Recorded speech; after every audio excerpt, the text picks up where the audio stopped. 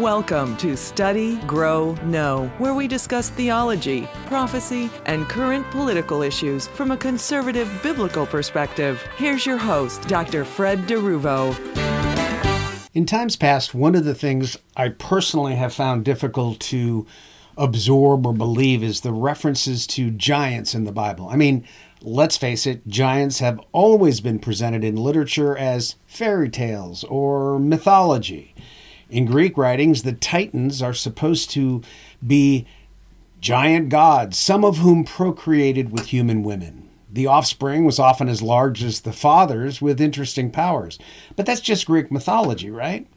Jack and the Beanstalk or Jack the Giant Killer is another example.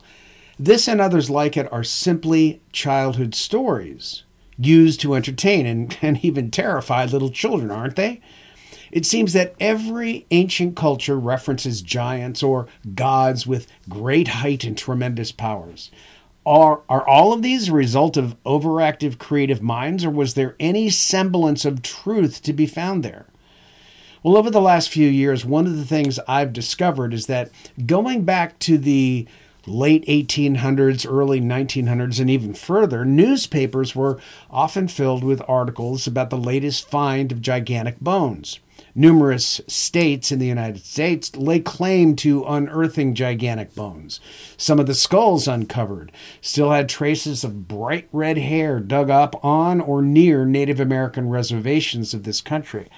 Interestingly enough, the largest skeleton ever discovered in North America was located in West Hickory, PA, with a total height of 18 feet tall. That's 18 feet tall, twice the size of Goliath. Now, someone might ask, well, look, if these skeletons have been unearthed, where are they now? Great question. And it appears that for every skeleton located and unearthed, the Smithsonian took the bones to, quote-unquote, catalog them and study them.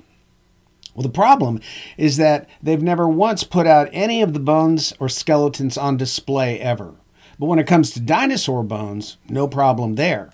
We've probably all been to museums that display large rebuilt skeletons of numerous dinosaurs, but I've yet to see even one example of a skeleton of any human or humanoid giant. Have you? Have you seen it personally? I'm not talking about pictures in a magazine or fake pictures. I'm talking about the real thing.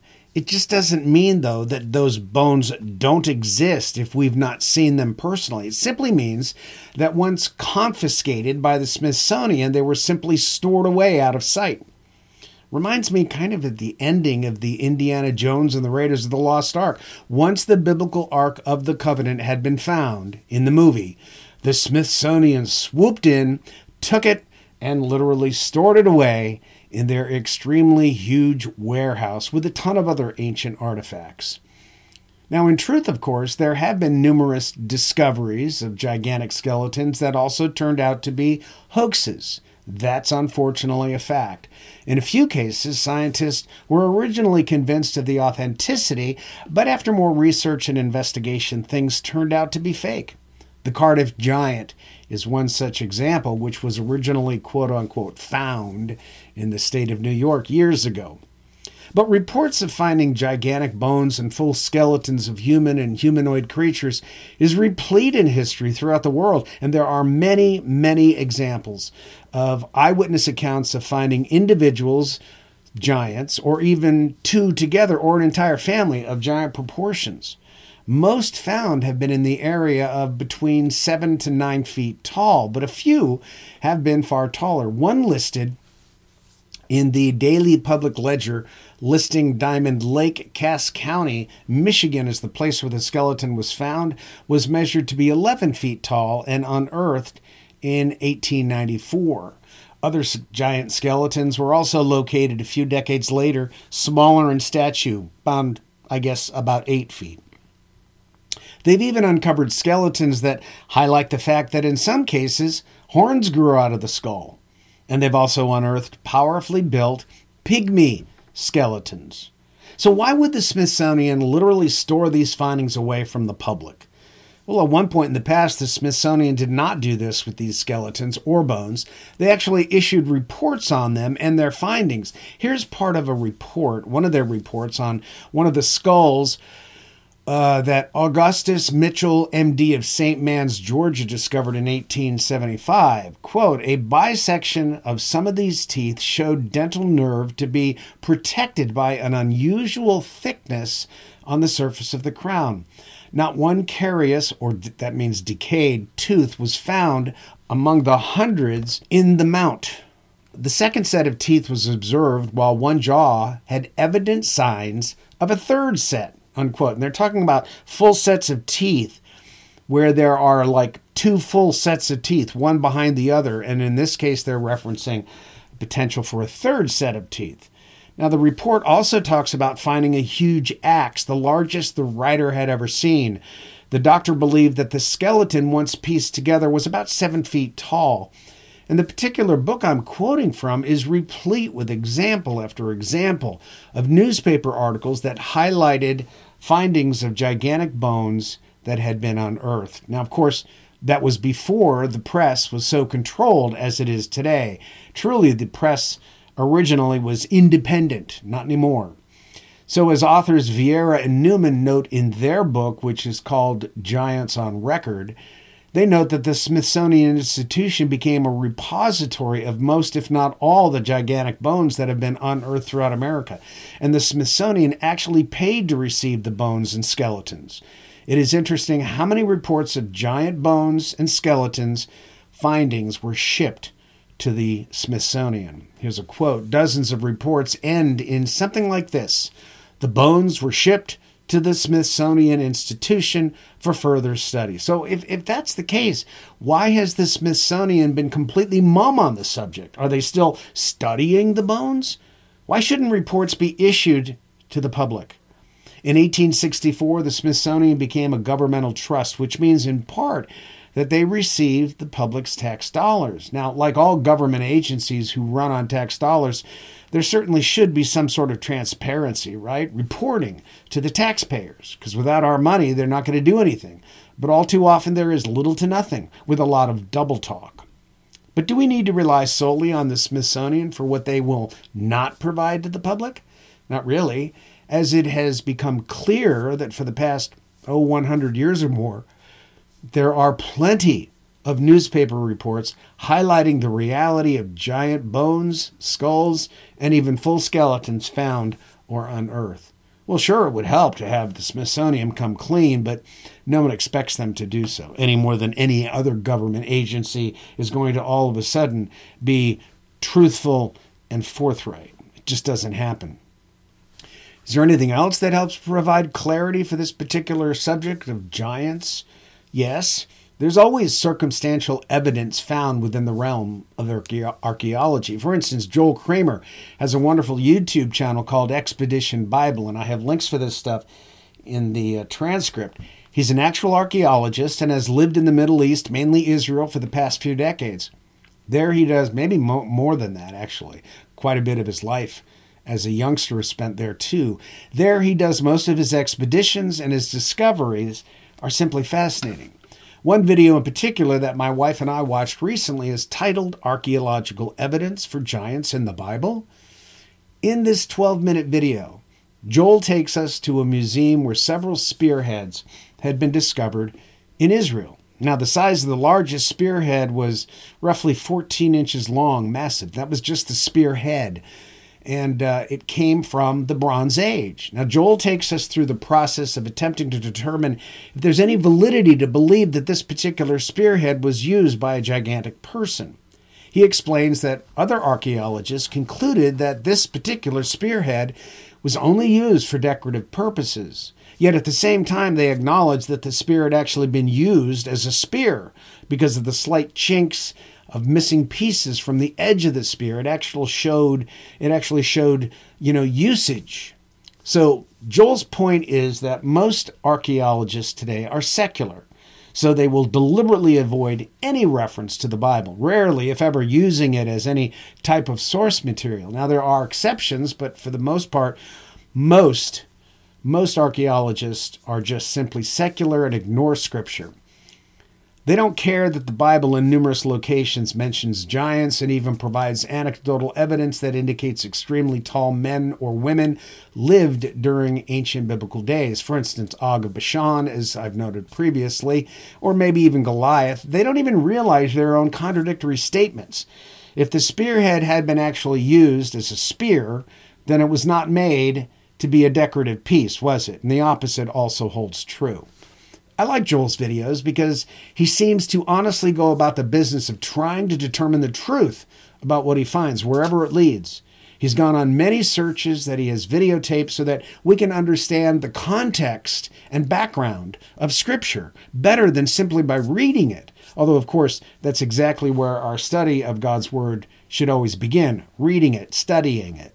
But he provides what he finds, his evidence, to support and give us a greater context.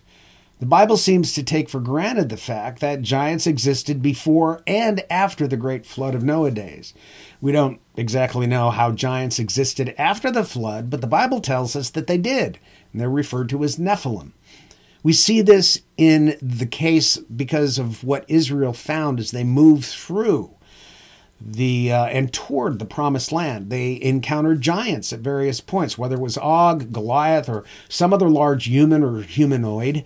We're all familiar with David taking on Goliath of Gath. Remember, he picked up the 5 stones. That's because Goliath had 4 brothers, and he would be ready for them. And Goliath himself may have been 1/4 Nephilim and 3/4 Philistine, which may account for the fact that he was smaller in size, under 10 feet. Than Og or others. And let's not forget that, again, Goliath had 4 brothers. So David killed, and they were all giants. David killed Goliath, and it appears he was far more indignant toward Goliath than afraid of him. Who gave him that indignant attitude? Obviously, God did. And David knew instinctively that God would slay the giant through him, David, and God did that. If we stop to consider it, there are many things in Scripture that are often difficult for us to navigate mentally, isn't it? It's hard to get a picture. Well, that's because the Bible does not provide much information. For instance, when the Red Sea parted as Moses stood before it, what did that actually look like? What did it sound like? We only know what the Bible says, but it's difficult for us to imagine how that must have actually appeared to those standing there watching and as they crossed over on dry land. Here's the text, Exodus 14:21-23. Then Moses stretched out his hand over the sea, and the Lord caused the sea to go back by a strong east wind all that night, and made the sea into dry land, and the waters divided. So the children of Israel went into the midst of the sea on the dry ground, and the waters were a wall to them on their right hand and on their left. And the Egyptians pursued and went after them in the midst of the sea, all the Pharaoh's horses, his chariots, and his horsemen. And we know what happened to them eventually, because God allowed the waters to come back together. So the Israelites moved forward as the waters split in the middle and created a wall on each side. Now that must have been freaky to observe, don't you think? Did they see creatures from the water swimming around on each side, but held back by the edge of the walls of water? Was there noise associated with this parting aside from the wind? Seems to be the case here. Water, when it moves, is not particularly quiet. But try to rationalize this and picture it with your mind to understand what the Israelites saw. And for me, at least, it's difficult to do. The Bible is filled with miraculous events. Many are difficult for us to process because we weren't there. However, not being there does not mean we do not believe that they occurred. We do believe it. It's just that we sometimes wish we had greater understanding of those events. As John the Apostle was privy to see the future unfold and saw how things looked, he was yet still confused at many things, as was Daniel the other prophets from old. Just because they saw visions, it doesn't mean they had absolute perfect understanding. They didn't. As for me, if I had an access to a time machine, I'd want to go back in history to be able to view events as they occurred. Wouldn't you love to be able to just go back and see Jesus, hear his voice, sense his deep compassion, and watch how he interacted with ordinary people, his disciples, and the religious leaders. Wouldn't you want to see that? Well, one day, of course, we will see and hear Jesus and interact personally with him. But right now, it's difficult. There's a veil, as Paul says. Did giants exist in Scripture? I believe so, because the Bible appears to make it clear. The giants were remnants of sin perpetrated by fallen angels with humanity in their attempts to create things in their giant's image. What they did was actually make matters far worse for human society that they had no business becoming part of, but they chose to do that. And they were judged for it.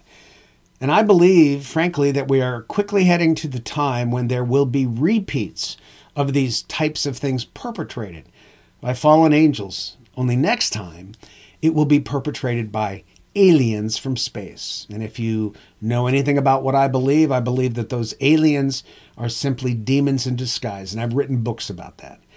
But consider from 2012 forward, there are already scientific examples of crossbreeding attempts in the lab with various animals and even with human DNA for cloning purposes. What's going to happen when aliens reveal themselves and then Antichrist comes on the scene? Seems like the dam will break, allowing anything and everything with respect to genetic modification.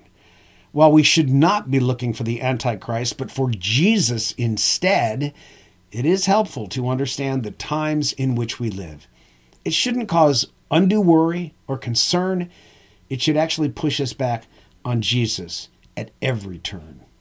Well, thanks so much for joining me today, and until we meet again, I pray that God would open your eyes to show you how blessed you are in Him. You've been listening to Study, Grow, Know with Dr. Fred DeRuvo. Please join us each week for new broadcasts that deal with theology, prophecy, and political issues from a biblical, conservative perspective.